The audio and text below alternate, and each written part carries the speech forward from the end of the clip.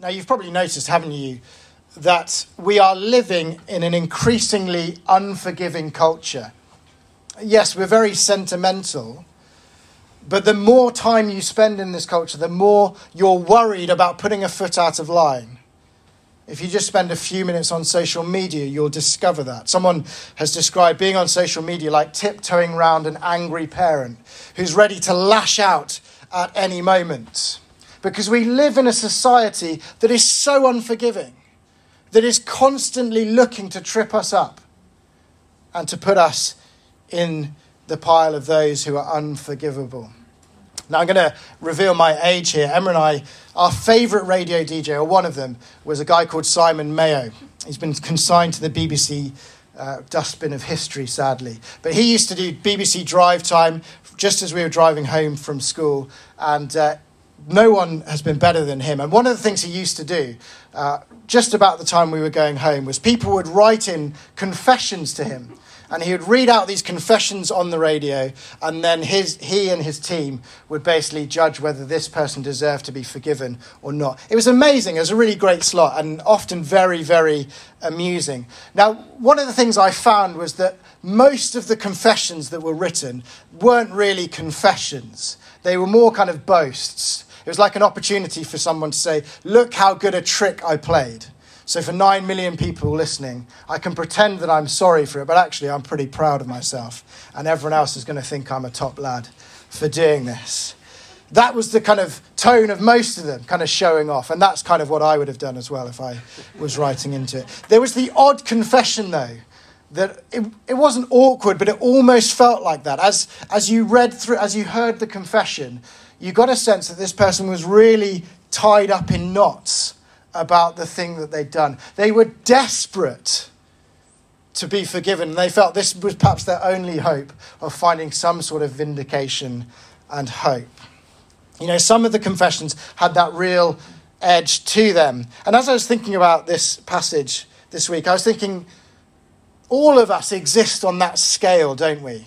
As we reflect on our lives. Sometimes we think that our past mistakes are just something to laugh off, and kind of something that happened and that's it. But for many of us, there is a sense in which, as we look back on our pasts, the mistakes we made haunt us and they follow us and we worry about them and we tie ourselves up in knots because we just wish it hadn't happened. Do you have that feeling about some things in your past? That's certainly temperamentally where I'm at. I agonize over mistakes in the past, and I long to turn back the hands of time and to redo those events so that I didn't cause that harm or do that damage. And my question for us this afternoon is, how does Christianity help us when we feel like that? What do we do when we are haunted by our past or haunted by a sense of guilt or shame or regret? I hope as we look at this story, we can be liberated from some of those feelings. And as we go through the encounter that Jesus has with these two people, let's just focus on three things. Firstly, notice the two welcomes Jesus receives. Then notice the two debtors that Jesus speaks about. And finally, the two responses to Jesus' teaching. Firstly, notice the two welcomes in verses 36 to 38. One of the Pharisees invited Jesus to have dinner with him, and he went to the Pharisee's house and reclined at the table. A woman in that town who lived a sinful life learned that Jesus was eating at the Pharisee's house. So she came there with an alabaster jar of perfume. As she stood behind Jesus at his feet weeping, she began to wet his feet with her tears. Then she wiped them with her hair, kissed them, and poured perfume on them. Two characters with two vastly different welcomes given to Jesus as he enters the house of Simon the Pharisee. Now, in those days, the Pharisees weren't the pantomime figures that we think of nowadays. You know, when we hear Pharisee, when we read it, we want to boo and hiss and say he's behind you. But that's not what's going on in the first century. The Pharisees were upright, well thought of, and of good standing in society. Simon is one of the more significant people in the town, and he has invited Jesus for a meal with some of the other bigwigs in town. And the impression you get as you read through this is that Simon thinks that Jesus should be overflowing with thanks to him for the privilege of coming into his house. That's Simon. The opposite welcome that Jesus gets is from this woman, a woman whose name we don't even hear.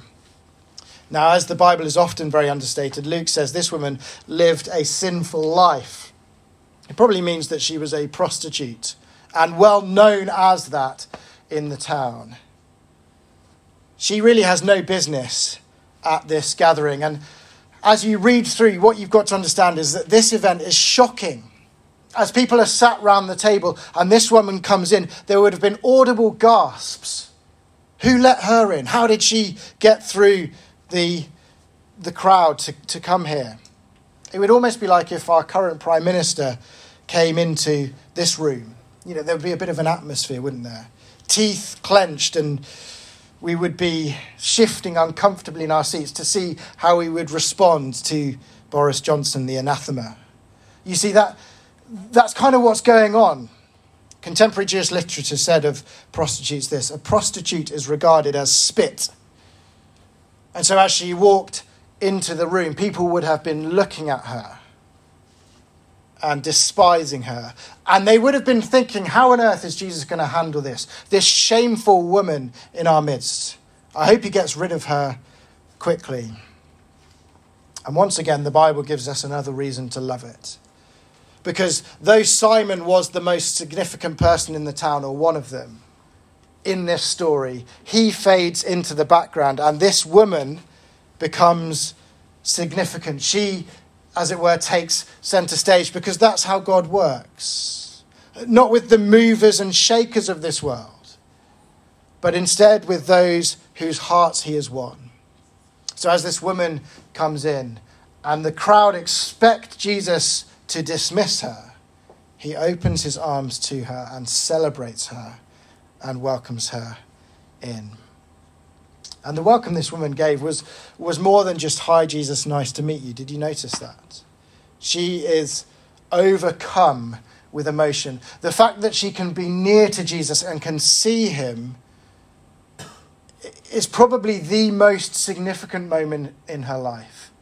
And she is overcome with emotion. I wonder if you've ever experienced that, where you've been so overcome that you just can't help but weep and kind of lay everything bare as you show everyone how you're feeling. Emma and I got married 9 years ago. When we got married, one of us was stoic, whilst the other was a blubbering wreck. And I don't think I need to give any prizes for you to guess who was who in that scenario. But you see, as this woman comes to Jesus, her encounter with him is so overwhelming for her. This is no mere formality. She just wants to show him that she loves him because he has first loved her. And I wonder how you'd have felt if you were there.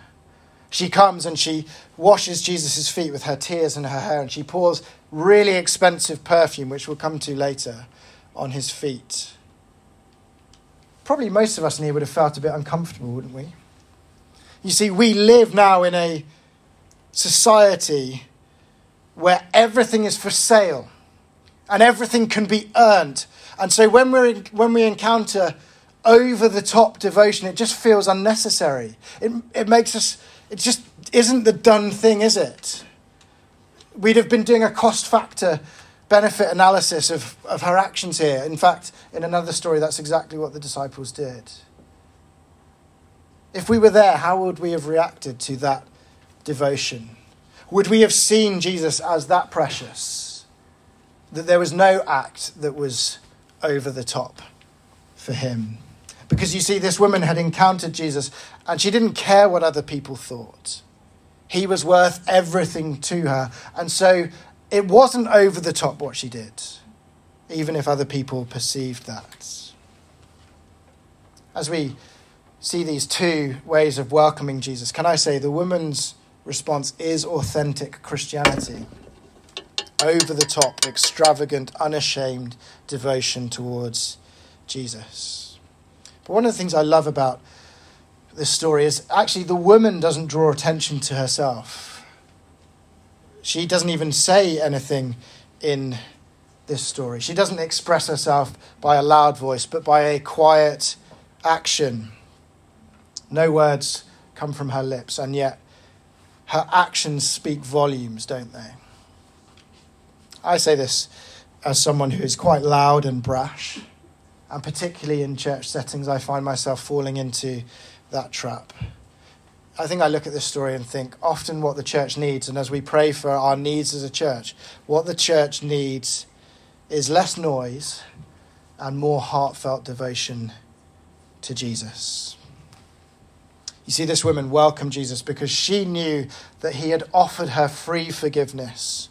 Whereas the problem was, Simon thought that he had to maintain appearances. He thought that he had to impress Jesus. And so as Jesus welcomes this woman, in verse 39, the Pharisee, Simon, who had invited him, saw this. He said to himself, if this man were a prophet, he would not know who's touching him. He would know who is touching him and what kind of woman she is, that she is a sinner. In that moment, Simon reveals himself. He hasn't invited Jesus to his house out of love, but rather to test him. He is a critic of Jesus rather than a recipient of Jesus' grace and mercy, because here he is standing above Jesus, judging him for his actions, rather than like the woman on her knees before Jesus, humbled because she knew that Jesus had what she needed, rather than Jesus needed to prove himself. But before we move on, can I say, even here is some good news. Because again, where are you on the scale of Simon to this woman? Because the story shows us that Jesus is interested in both.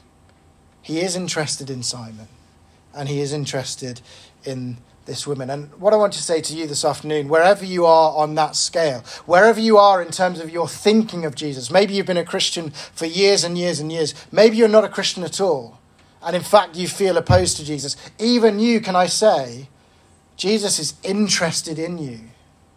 He wants your heart. He wants you to know him. No matter who you are or what barriers you put up, Jesus wants to know you. Now that might actually make us feel uncomfortable. You notice it in this interaction. Verse 39 says, when the Pharisee who had invited him saw this, he said to himself, and then verse 40 says, Jesus answered him. Imagine Simon thinking to himself, and then suddenly Jesus enters the conversation going on in his head. Have you had those moments in life where someone said something and you're like, whoa, that's weird. It's like they kind of knew what was going on in my head. Imagine if I'm preaching at the moment and I see someone not paying attention and I just respond to a thought that's going on in their head. Can I say, thankfully, I promise you, preachers can't read your minds. There are times at the end of a sermon when we're kind of circling the runway again and again. I have a good idea of what's going on in your heads. But most of the time we can't read your minds. But Jesus knew exactly what Simon was thinking. And actually in this story, it's so ironic. Because Simon's like, Jesus doesn't even know who this woman is. And Jesus is like, not only do I know who she is, but I know what's going on in your head, Simon. So get a grip. You see, often we can be like Simon, dancing around in pretense, imagining that Jesus doesn't know us through and through. We think that we can pull the wool over his eyes and that we can just keep him at arm's length. And the whole of the New Testament shows us Jesus knows you perfectly. He knows your faults. He knows your failings. But even as Christians, we can seek to keep Jesus at arm's length, can't we? So can I ask you this afternoon, what thoughts are you harbouring in your heart? As you throw yourself into church life, what pretenses are you perpetuating? I don't know them, but Jesus knows them. He knows you through and through. And that's why he tells Simon this story. So notice secondly with me, two debtors. Jesus says, two people owed money to a certain moneylender. One owed him 500 denarii. Now, cash machine only let me take out £200 today. So that's why I only had that. The other 50 denarii. Neither of them had the money to pay him back, so he forgave the debts of both. Jesus says, Simon, let me tell you a little story. Two people, both of them owe money. Now, one amount of money was about 2 months' wages. The other was about 2 years' wages. The point is not how much it was. It is just that one debt was far more significant than the other debt. Now, as we listen to that, can I ask you this question? Where do you think Simon thought he was in that story?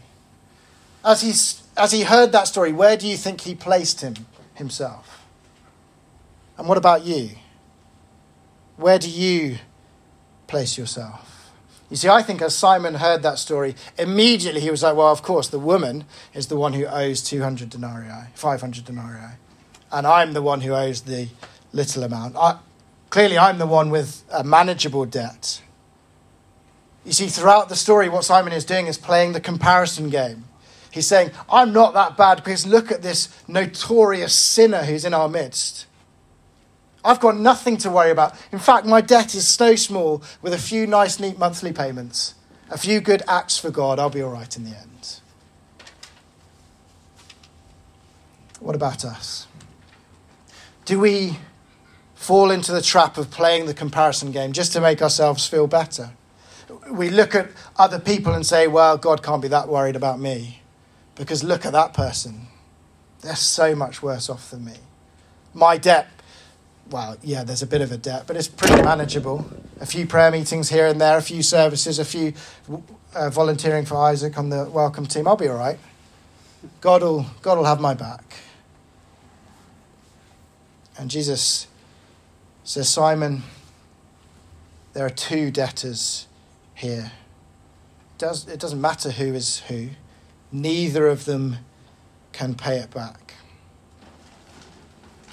Because here's the thing, Jesus knows that when you are confronted with God as he really is, God in whom there is no darkness at all, what you realize is that your life doesn't live up to expectations. It is a sham. Even the good things we do are an extension of selfish hearts. You see, we like to think, we play the comparison game all the time. We like to think that beating someone senseless at a pub is of a different order of magnitude than telling a story at a dinner party about a friend behind their back. Because, well, of course you tell it because it's funny. Even though that story could cause great damage and harm. But you see, both of those things smell the same, don't they? And isn't that the case with so many things in life?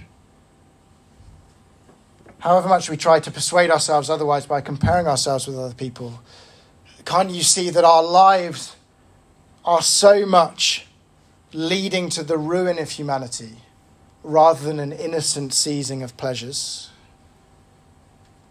And even in our lives, we live not so much on borrowed, but on given breath. Everything we have is a gift from God. And how often do we give him a thought?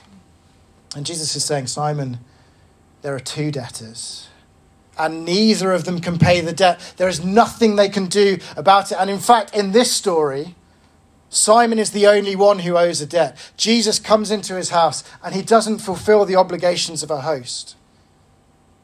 The woman goes above and beyond. There's no debt on her part in this story, only for Simon. But he was so busy playing the comparison game that he forgot to do what was necessary. And what about us? I'll be all right with God. I'm not as bad as that person.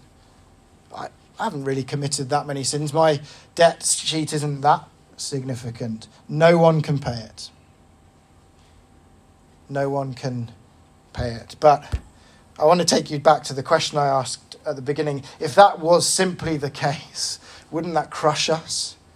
Wouldn't we be here this afternoon thinking, well, thanks for that cheery thought. Not only do I have to leave this cool room and go out into the blazing heat, but I go just feeling full of guilt. But Jesus tells this story not to say you're a sinner and wallow in it, but to say all of us are in the same boat. And that boat is a boat where God offers us full and free forgiveness. Because Jesus ends the story not by saying they both owed money and neither of them could pay it back, but that the money lender, that is God, came and out of his great love cancelled the debt. Gone. Forgotten. As if that debt never existed. And aren't we awful with ourselves? We just visit again and again the mistakes of the past. And the Christian good news is that God, who knows all things, forgets our sins. So the God who knows all things, when we stand before him, will not even remember the things that we carry around with us and drag around with us. Because Jesus is saying, Simon, I'm offering you and this woman full and free forgiveness, no matter who you are or where you've been or what you've done. Jesus offers you complete forgiveness, a completely clean slate. Corrie ten Boom, who survived the horrors of the Holocaust, said this: when God throws our sins into the deepest sea, he puts up a sign saying no fishing. Isn't that great?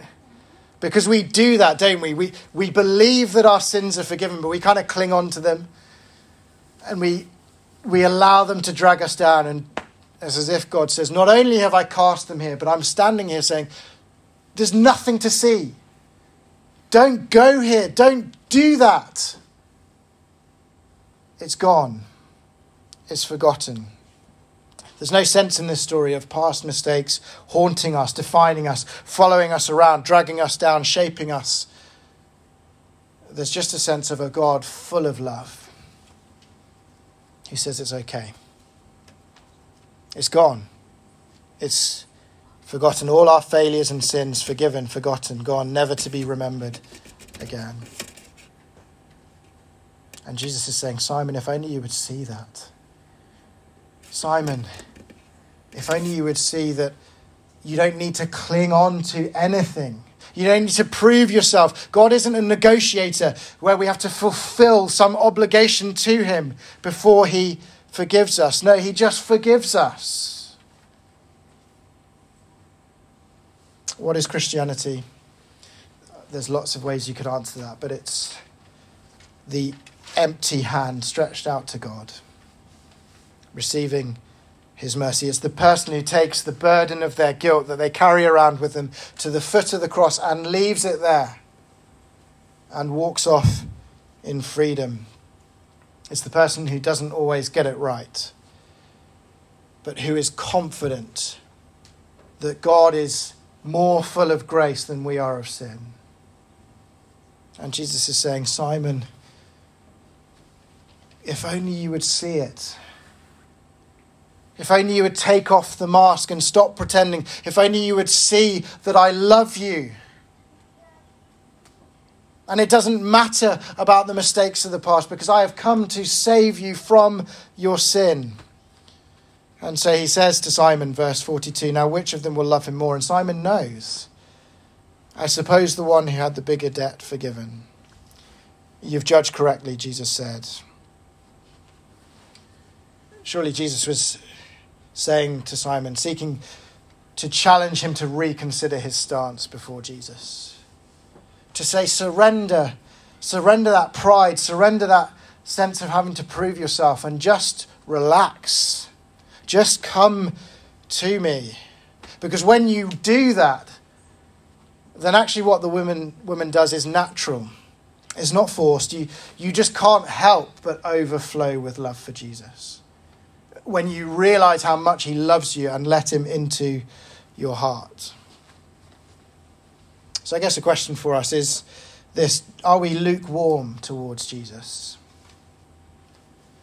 And the answer to that question, or the solution to that problem, is not to try and make ourselves more fiery or more passionate or more committed. It is to go back to the truth that my sin, not in part but the whole, has been nailed to the cross and I bear it no more.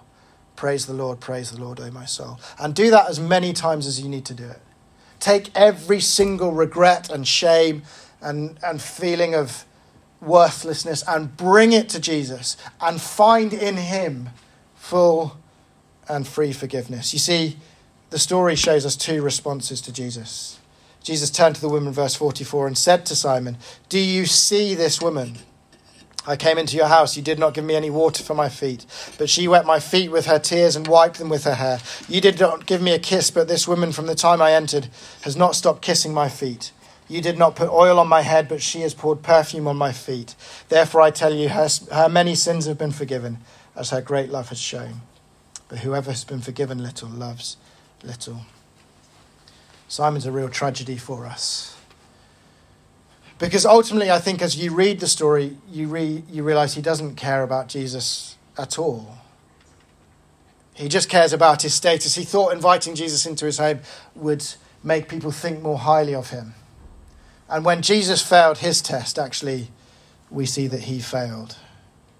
Oh, Simon was religious. There's no doubt about that. But he wasn't Christian. Because here's the question. When all is said and done, what tune is your heart singing? It's very easy to be very religious and yet to have a heart that is far from God. Because I think what you see, particularly in the life of the Pharisees, is that we can use religion basically to keep God at arm's length. We kind of say, if I fulfill these tick boxes, then it's going to look like there's nothing to see here. And I can keep God there. And I can say, well, God, I've done these things, so don't worry about me. Worry about the prostitute over there. And yet the woman gives up on religion and invites Jesus into her heart. Instead of trying to keep Jesus at arm's length, she seeks greater intimacy with him, and she receives that. And did you notice what Jesus said? She went over and above.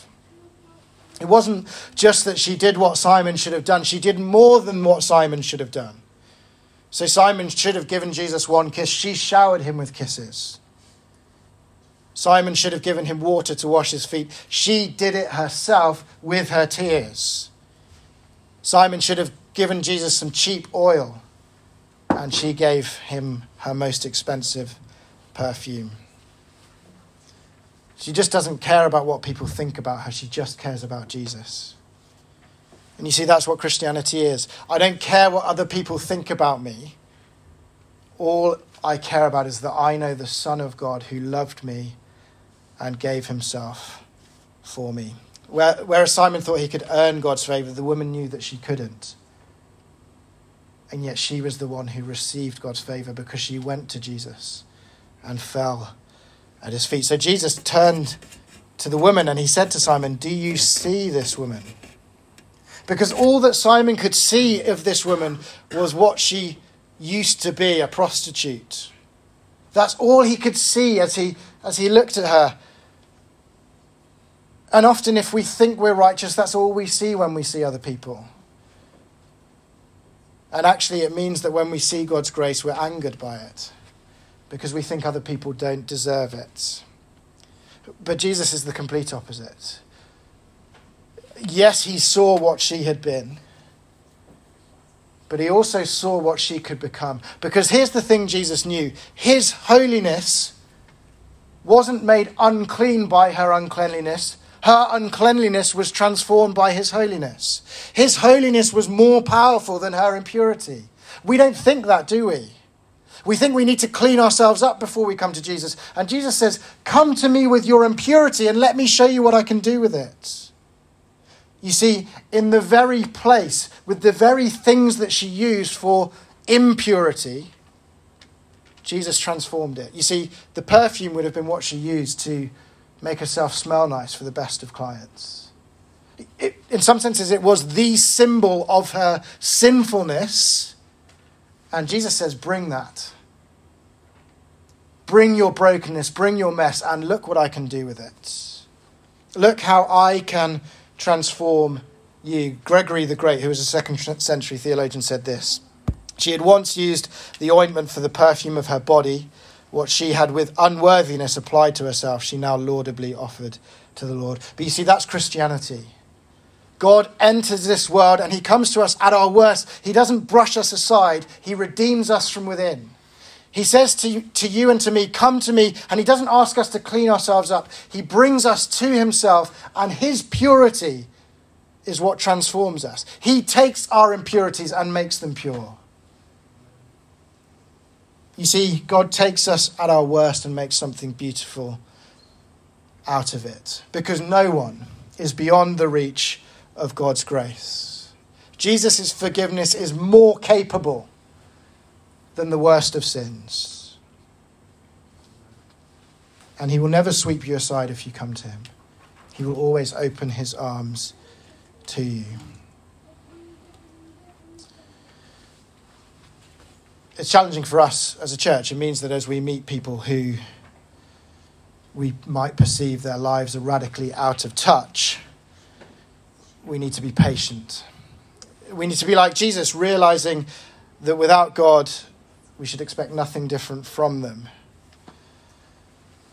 We should know that the gospel we believe offers everyone not only forgiveness, but it supplies what is lacking in us. And so often in church ministry, we want to put the cart before the horse and kind of say, you can be here as long as very quickly you clean yourself up. But Jesus says, no, just come and be with me and see what happens. See what happens as he rubs off on people, as he changes people's lives. So what about that guilt that you carry around with you, that I carry around with you? Jesus says, don't pretend. Don't allow those anxieties to weigh you down. Be like this woman. Be so unashamed of what people think of you, because you have found life in Jesus, because you know that he will never turn you away. No matter what the voices around you say, no matter what your own voices say to you, Jesus won't turn you away. He will bring you closer to himself. And as I said, don't try and build up in yourself some sort of fire and passion. Just remind yourself again and again and again, he took my sins and my sorrows. He made them his very own. He bore the burden to Calvary and suffered and died alone. And he did it alone so that you don't have to go there. Let me finish with the words of a beautiful hymn. I'll just read them and then I'll pray. Who can cheer the heart like Jesus? By his presence all divine, true and tender, pure and precious, oh how blessed to call him mine. All that thrills my soul is Jesus, he is more than life to me, and the fairest of 10,000 in my blessed Lord I see. Love of Christ so freely given, grace of God beyond degree, mercy higher than the heaven, deeper than the deepest sea. All that thrills my soul is Jesus, he is more than life to me, and the fairest of 10,000 in my blessed Lord I see. What a wonderful redemption. Never can a mortal know how my sin, though red like crimson, can be whiter than the snow. All that thrills my soul is Jesus. He is more than life to me, and the fairest of 10,000 in my blessed Lord I see. Every need his hand supplying, every good in him I see. On his strength divine relying, he is all in all to me. All that thrills my soul is Jesus. He is more than life to me, and the fairest of 10,000 in my blessed Lord I see. By the crystal flowing river, with the ransomed I will sing, and forever praise and glorify the King. All that thrills my soul is Jesus. He is more than life to me, and the fairest of 10,000 in my blessed Lord I see. Let's pray.